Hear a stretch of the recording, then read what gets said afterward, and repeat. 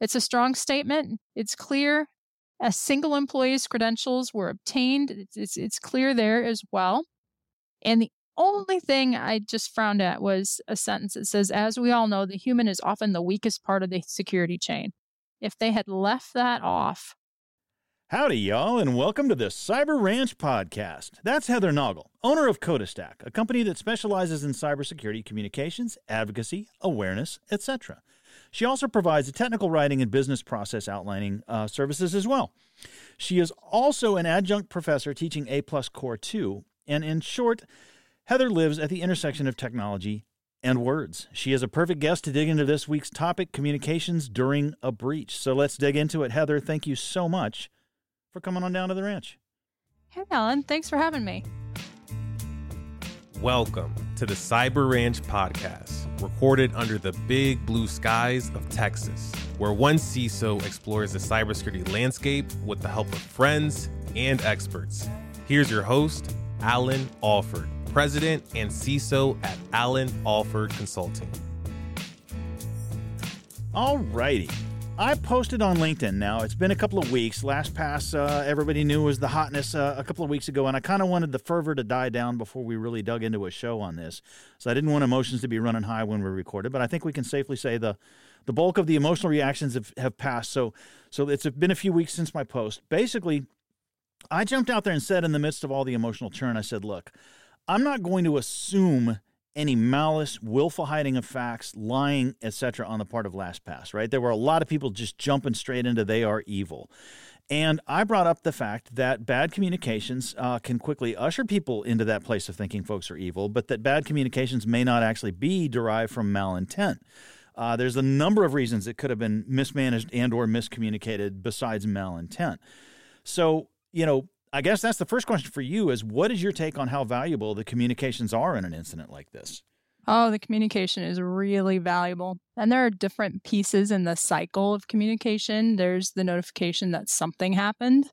And then there's the notification of here's what we're doing and here's what we can communicate right now. And then there's what would hopefully be an apology or something near the end that speaks to what happened and what we were responsible for, what we're doing and how we feel about it and what it impacts you, our customers. So that's what I would hope to see in a breach cycle communications. Okay. And obviously with LastPass, we didn't necessarily get all of those bullets checked off your list there. Now, you've studied political communication in school, and you specifically read a book you mentioned to me called Persuasive Attack and Defense, which is a study in rhetoric and communication. How is this book on political communications, how is this concept of political communication relevant to these breach scenarios? Oh, it's completely relevant. The book is from the 90s, so imagine that this all came out before the internet. So most of what this is analyzing will be things that happened in the 80s or earlier, and most of that will be political. So there's not anything directly speaking to breach communication. But what the book outlines in the beginning is the different ways that companies and people try to maintain their reputation when they've been attacked, meaning by a person or in the case of a breach, pretty much everybody is assuming the role of the attack here because something has happened that has wronged the general public or a specific company's customers. And cyber attack and defense, typically you see there then after a breach that there will be a denial, whether explicit or implicit, or the company will try to bolster its reputation. It may try to diminish that the attack actually had much of an effect, or it may try to disassociate itself from the attack and push that off to a third party, or even that was our competitor, not us. We're getting problems from association in the industry. And so you'll see these going back and forth in the communication coming from companies that have been breached because they feel the need, and rightfully so, to defend themselves and explain what happened to varying degrees what they're doing there. And I can talk specifically about LastPass in the communication that came out on the 22nd, which I fully expected there'd be more communication after that. This is December 22nd, so right before Christmas.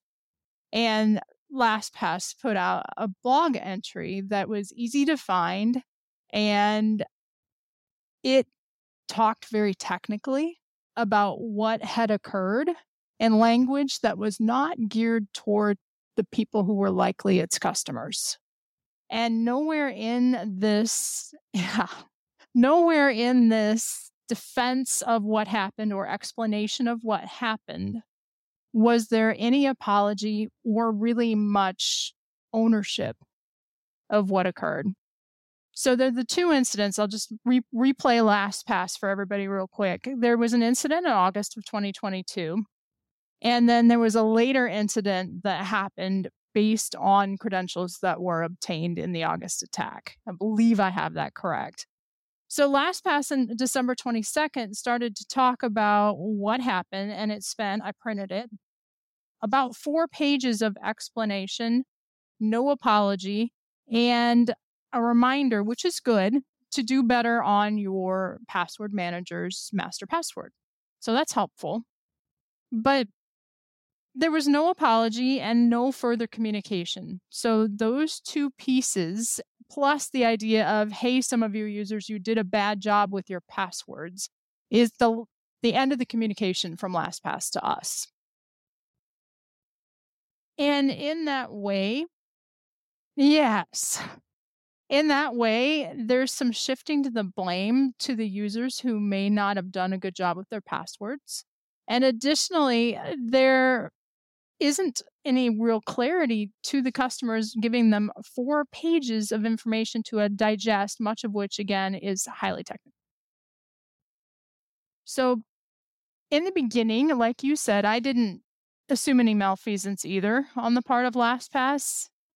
And I wrote an open letter to them, put it on LinkedIn, and said, in August, you reported a breach.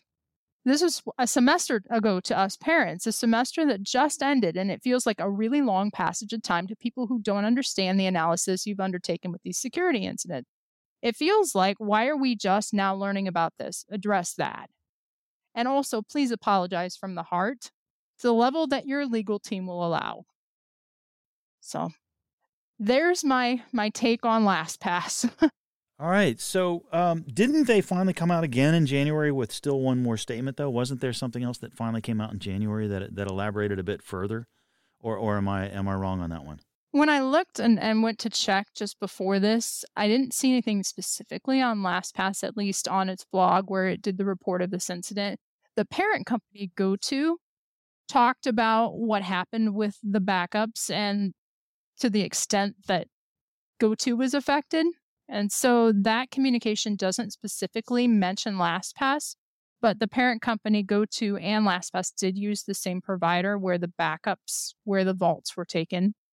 So that may be what we're looking at, because that was January 23rd-ish where that communication was released. And it is no clearer or better than the LastPass communication. It is a little bit shorter, but no less obfuscated. Yep. And it's interesting. You mentioned 2 things. You wanted to see some ownership and as a heartfelt an apology as can be, given the lawyers are involved. And I'm thinking all the way back to Okta last year. Okta's first communication was definitely what I think the bulk of the crowd considered to be subpar. They felt like the ownership wasn't there. They felt like the details weren't there. They felt like the how much am I or am I not affected information wasn't there at first. But it seems to me that Okta really, over the course of that breach, got their act together.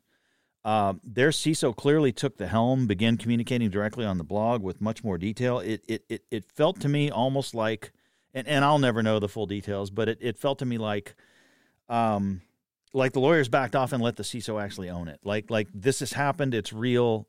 Apologizing for it is not going to get us in any worse trouble. Like somebody reached some point where they recognized apology was a good idea, right? And so to your point, I'm wondering why that precedence hasn't stuck with all these other companies that have breached. And part of that, to me, it's not just, you talked about deferring blame and you talked about non-apology. There's also non-communication. You mentioned 4 pages of technical gibberish. This is the other trend that I saw that Okta got themselves out of. Some accused them of being that way earlier, non-communication. But it sure felt like to me at the end with Okta that there was definite, here's what occurred, here's what was next, here's how it impacted you, here's why we didn't discover it at first, timeline, impact to you, apology, sincere. right? So that non-communication, that 4 pages of fluff, that's kind of a common tool in political communication as well. I'm reminded of that study. There was I forget who it was back in the 90s, but they took a political speech and deconstructed it linguistically and literally proved that absolutely nothing was said. It was all circular statements, platitudes, self-contradictions. This non-communication technique, 4 pages of non-communication, is that willful? Is there an intent? Is there a purpose to that non-communication? I think there are lawyers, and I also think there are embarrassed people high up, would be my guess. It's a combination of what legal will let you say, feeling the need to say something, which again, that's probably a good thing, and not knowing where to go next. We still don't know where in their breach communication LastPass is. It has been since December 22nd, since we've seen something specifically from LastPass as a company. That is no longer on the front page of the website. So this 4 pages, and I may have print here, we'll call it 3 pages of difficult to read text. That may be the extent of what we're going to get from them. And lawyers, probably not allowing them to apologize. I'm hopeful that's what it is, because boy, as LastPass's former biggest fan, I could sure use an apology, just personally. Right. Yeah, I'm with you. And I said up front, I'm not assuming malfeasance. I'm not assuming malice. I'm not assuming ill will. I'm not assuming intent in all of this. But it seems to me that there could be some intent or some malfeasance or some ill will behind non-communication. Like, what if your goal is to deliberately just confuse the issue? You could use that same 3 pages of gibberish if that was your intended goal, could you not? I think it was just easy. It's easier to write 3 pages that are hard to explain than to write 4 paragraphs that are very clear. So I'm going to hope that's the issue. Yeah. That's fair. I mean, I'm thinking of my own writing style when I put things to paper or even put together a PowerPoint. I'll start with 47 slides and work my way down to 3. And the initial 47, nobody should have to read that, right? So it's a refinement of message, I guess, is an editing process, right? Sure. This feels like we're on maybe iteration of 3 and then you needed 10. Fair enough. All right, well, let's pause right there real quick for a word from our sponsor. It's my old alma mater, TrustMap. Is your cybersecurity team buried in spreadsheets? TrustMap provides the data, insights, and tools you need to make informed decisions about your cybersecurity strategy while reducing manual effort by up to 70%. Get your free board reporting toolkit and schedule a demo at trustmap.com today. That's TRUSTMAPP.com.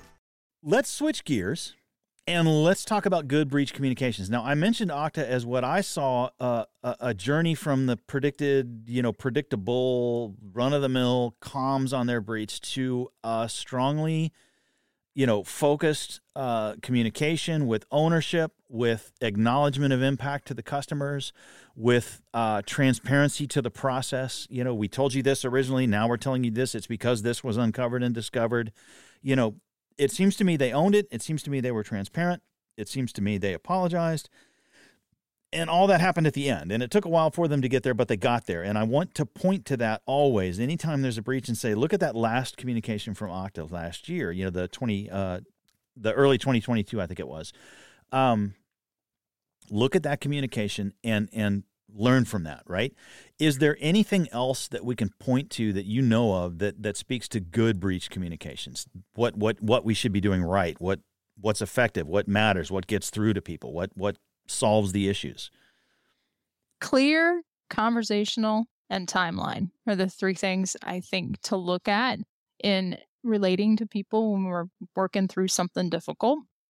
So the Okta, you can take a look on their blog and you can see that timeline. When they got good about disclosing information, you see a timeline from January 2022, all the way through March 22nd, 2022, and the completion of the investigation report. So that's nice and easy. Anybody who wants to go into the detail can do so, and other people will just feel good just by simply reading. There's a timeline they can go back and look at later if it feels important. I like the timeline a lot. the clarity, the Okta is much shorter, and that's helpful. So there's also an apology in here when someone shared screenshots of the third-party customer support engineers, one of Okta's. Then there's clear language here. The sharing of these screenshots is embarrassing for myself and the whole Okta team. And clearly also the fact that someone had access to take those screenshots is also embarrassing. And the CISO goes on to say that he's confident that Okta service has not been breached and there are no corrective actions that need to be taken by our customers. That's a strong phrase. So that's helpful to have clear language, because then when you make a strong statement like that, people will believe you. The other piece in here I really liked is a clear, direct sentence, which says we should have moved more swiftly to understand its implications, and it is the impact of what happened. So the issuance of the complete investigation report, when we received that, we should have jumped right on that. So that's what he's referring to there. I like the Okta, especially compared with the LastPass. There's something even more recent if you want to dig into it. Okay, what do you got? I got Reddit. Oh, yeah, there was it wasn't a big breach, but there was a little thing on Reddit that happened, just this last week, right? Yep. There's a state of being breached or not breached. So even though it's a small breach, the communication here is pretty darn good. If you go on and you search for Reddit breach and it's February the 5th, then there are headers and 4 short paragraphs that fits on a single printed page in conversational language. And I'd just like to encourage everybody to read this whole thing. There is only one sentence in here that made me frown. It was done that well. A little bit of sample, I guess, in here. Exposure included limited contact information for, currently hundreds of, company contacts and employees, current and former, as well as limited advertiser information. Based on several days, that's underlined, of initial investigation by security, engineering, and data science, and friends, we have no evidence to suggest that any of your non-public data has been accessed or that Reddit's information has been published or distributed online. So that's pretty clear. It's a strong statement. It's clear. A single employee's credentials were obtained. It's clear there as well. And the only thing I just frowned at was a sentence that says, as we all know, the human is often the weakest part of the security chain. If they had left that off, I know. Oh, boo. So I want to read the headers, and then I want your take on this too, because the headers on this are what happened, how did we respond, user account protection. They go on to explain how they're going to work with employees and how you too, person who's reading this, can do a better job with your personal security. And then the last one is an AMA with an exclamation point. So ask me anything. It's beautiful. Other than the human blame there, it is absolutely beautiful. Yeah. You've got your timeline. You've got your ownership. You've got your we did some diligence.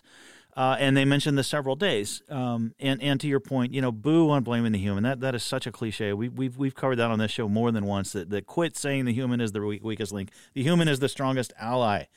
That is what we should be saying. But I want to say one thing though, specifically about their after several days investigation. That phrase is incredibly loaded when it comes to audience expectation, right?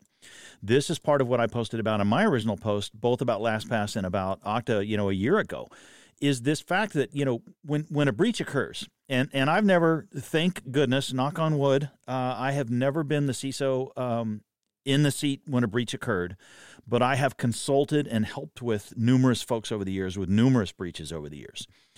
And the biggest problem you have as the CISO when your shop gets breached and you've got customers who are needing to be informed, the biggest problems you have is you've got 2 slider bars. You've got one called speed and you've got one called accuracy. And you have to figure out the balance between those 2 slider bars. If you rush straight to speed and immediately jump out there on the internet and say, OMG, we were breached, and have no facts or figures, no data, no analysis, and just fly right out there with OMG, we were breached, they're going to freak out on you for not providing them any data, scaring them, working them up, and giving them nothing to work with. On the other hand, if you go for accuracy and you wait, to Reddit's point, several days, what if that had been a big breach? If that had been a big breach and word had somehow gotten out about it, the audience would not have wanted Reddit to spend several days analyzing. The audience would have been very upset that several days had gone by without communication. And so these are the two slider bars, accuracy and speed. And you never get both, because if one speeds up, the other, if one goes up, the other one goes down. They're levers that play against one another. And so that's just one thing. With Reddit, they had a small breach. It wasn't published by others. They were able to do their several days of research. They were able to get the results out as a result. So that's just the one other thing I would point out about the Reddit breaches. They had the luxury of the several days, which let them spend the time and the accuracy both well. You don't always have that luxury, right? Yeah, and several days to them. This was February 5th. And when they posted this, it was only 4 days later. So several days to them was 4 days. So that's almost brilliant to call 4 days several days. Yeah. When you have a one account breach, that is 4 solid days of digging around to make sure that's really all it was the one account. Like that, it feels like several days when you're living it, because you're tearing apart every log of every system you have. You're cross-referencing everything to everything. Like it feels like several days when you're living it. I can state that for sure. So let's see here. This is a great example, the Reddit one. I think it's a great example. But we got some other comments that came out of my LinkedIn post as well. And this was just folks that chimed in with other nuanced points to this whole how do you deal with breach communications thing. And if you're up for it, I thought we could cover a couple of people's comments and kind of respond to them. Oh, that sounds great. All right. John Whalen points out that you need specific comms per audience. In other words, the message you send out to the general public may not be the same message you send to your customers, may not be the same message you send to the FBI or, whatever it might be, that you need to tailor those comms per audience. What's your thought on that one? Oh, goodness, yes. That's a great example. I think that what you do, and in my opinion, if I were in the middle of a breach, we would gather all the facts because legal's going to need them. Insurance is going to need them. You need all the facts. And then from there, you would determine your audiences, what they need to know and what you wish to convey, which are two different things. So you're going to want both of those in your corporate communication to your customers, is what they need to know and what you want to convey. And hopefully that's an apology, although legal may not allow that, at least early. There, as you said, implications in talking with all those parties. There will be different tones of voice and different details for each of those parties, but it all does come from a common pool of facts, truth, and timelines. Now, Juliet Okafor, a.k.a. Jules, friend of mine, she's got a great little cybersecurity company of her own. She points out that you need to have your comms plan nailed down with your IR plan. In other words, if you're going to do a tabletop exercise for incident response and have a plan and a playbook and all that your comms plan needs to already be nailed down at that stage. Eric Cunningham jumped on and agreed. Dwayne Graham jumped on and agreed. Blaine Hankey jumped on and agreed. Everybody said the playbooks, the IRs, even the tabletop exercises should include the comms plans. And I just thought, I can't argue with that in the slightest. I thought that was absolutely valid to point that out and necessary for folks who are planning on incident response in any capacity. Do you see that frequently, or do you usually see BCP, IR, and DR? And those are your three that make it all happen for you when you start looking, business continuity, disaster recovery, incident response, and then you're ready. But the comms plan, that seems very logical to include that, and also know who's going to own that. Can that person be dispassionate in the middle of what you can't completely plan for in terms of how you might be breached? Yeah, when I conduct tabletops, either BCDR or IR, either one, and to me, one is sort of the catastrophic existential sort of scenarios, like a whole data center destroyed in a flood or a tornado or something, and then the other one is a breach, an incident, a ransomware. But to me, the playbooks are awfully similar. I will do tabletops for both scenarios, the big and the small, the specific and the broad. I will do the entire, Ottawa site is offline, the entire, I'm just making up city names now, Singapore data center got flooded, whatever it might be. It all still is the same, because when the bad thing occurs, big or small, specific or broad, you've got to communicate to stakeholders. And those stakeholders could be the customers whose data was on that server that just got blown up in a tornado.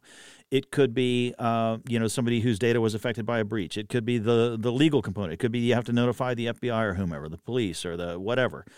As you go through those tabletop exercises, to me, it's vital that you have the calling trees and the playbooks.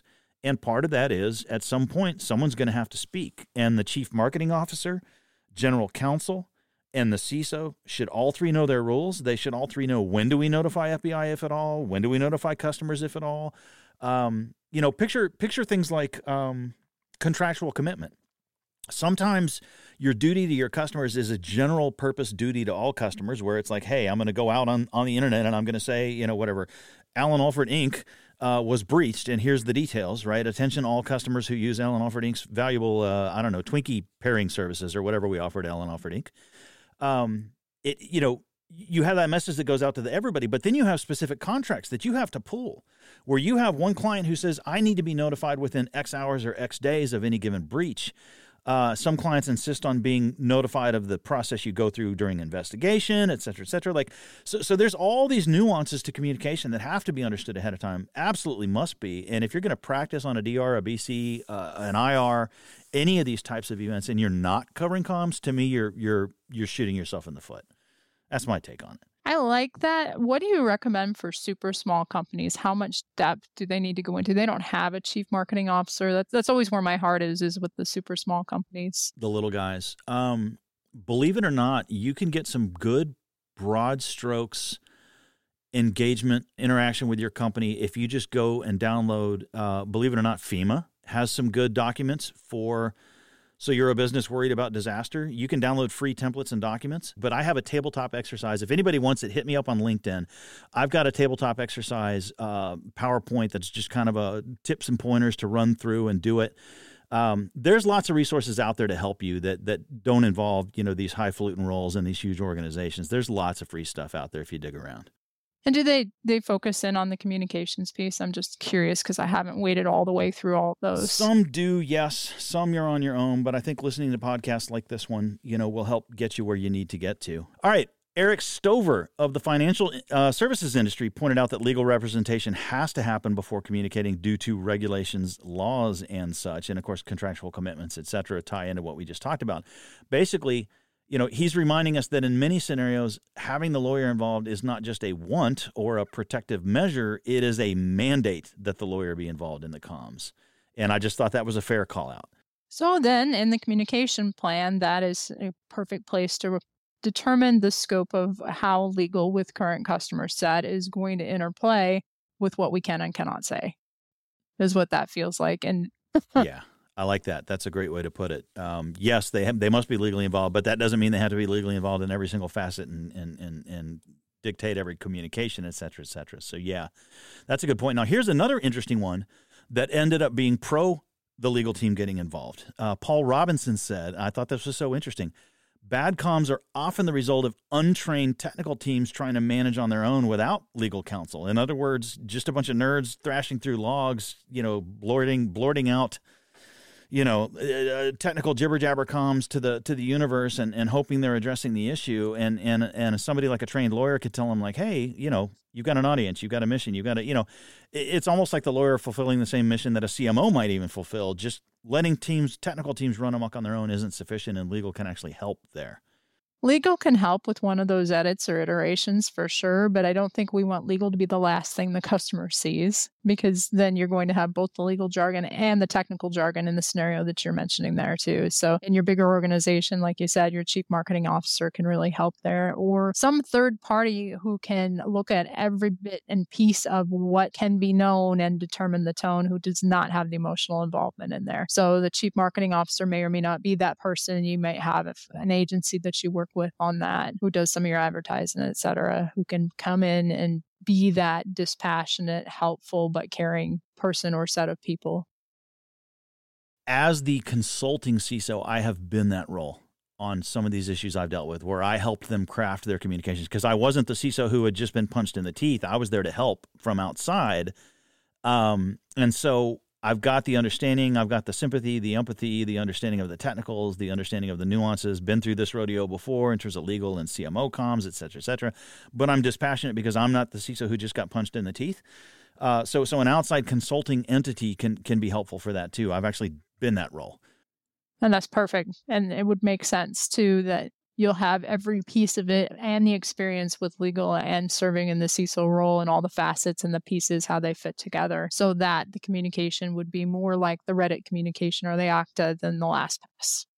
Now, the last LinkedIn comment I enjoyed, Mark Goldstein pointed out.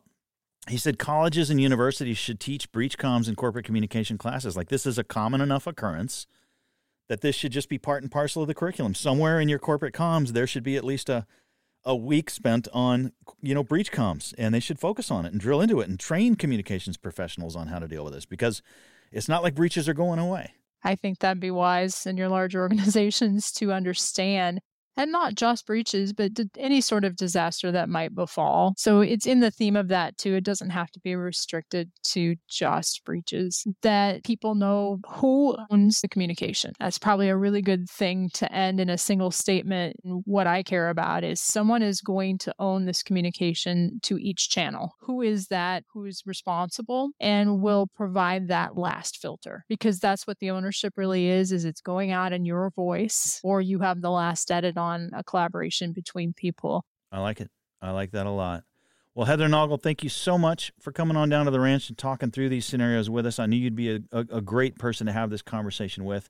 It's interesting. The intersection of communications and cybersecurity is not one that most people think about until it's too late, and you've clearly put a lot of thought into it, and clearly offer the community some real insights. So thank you so much. Oh, thanks for having me again, Alan. Thank you, listeners. Y'all be good now.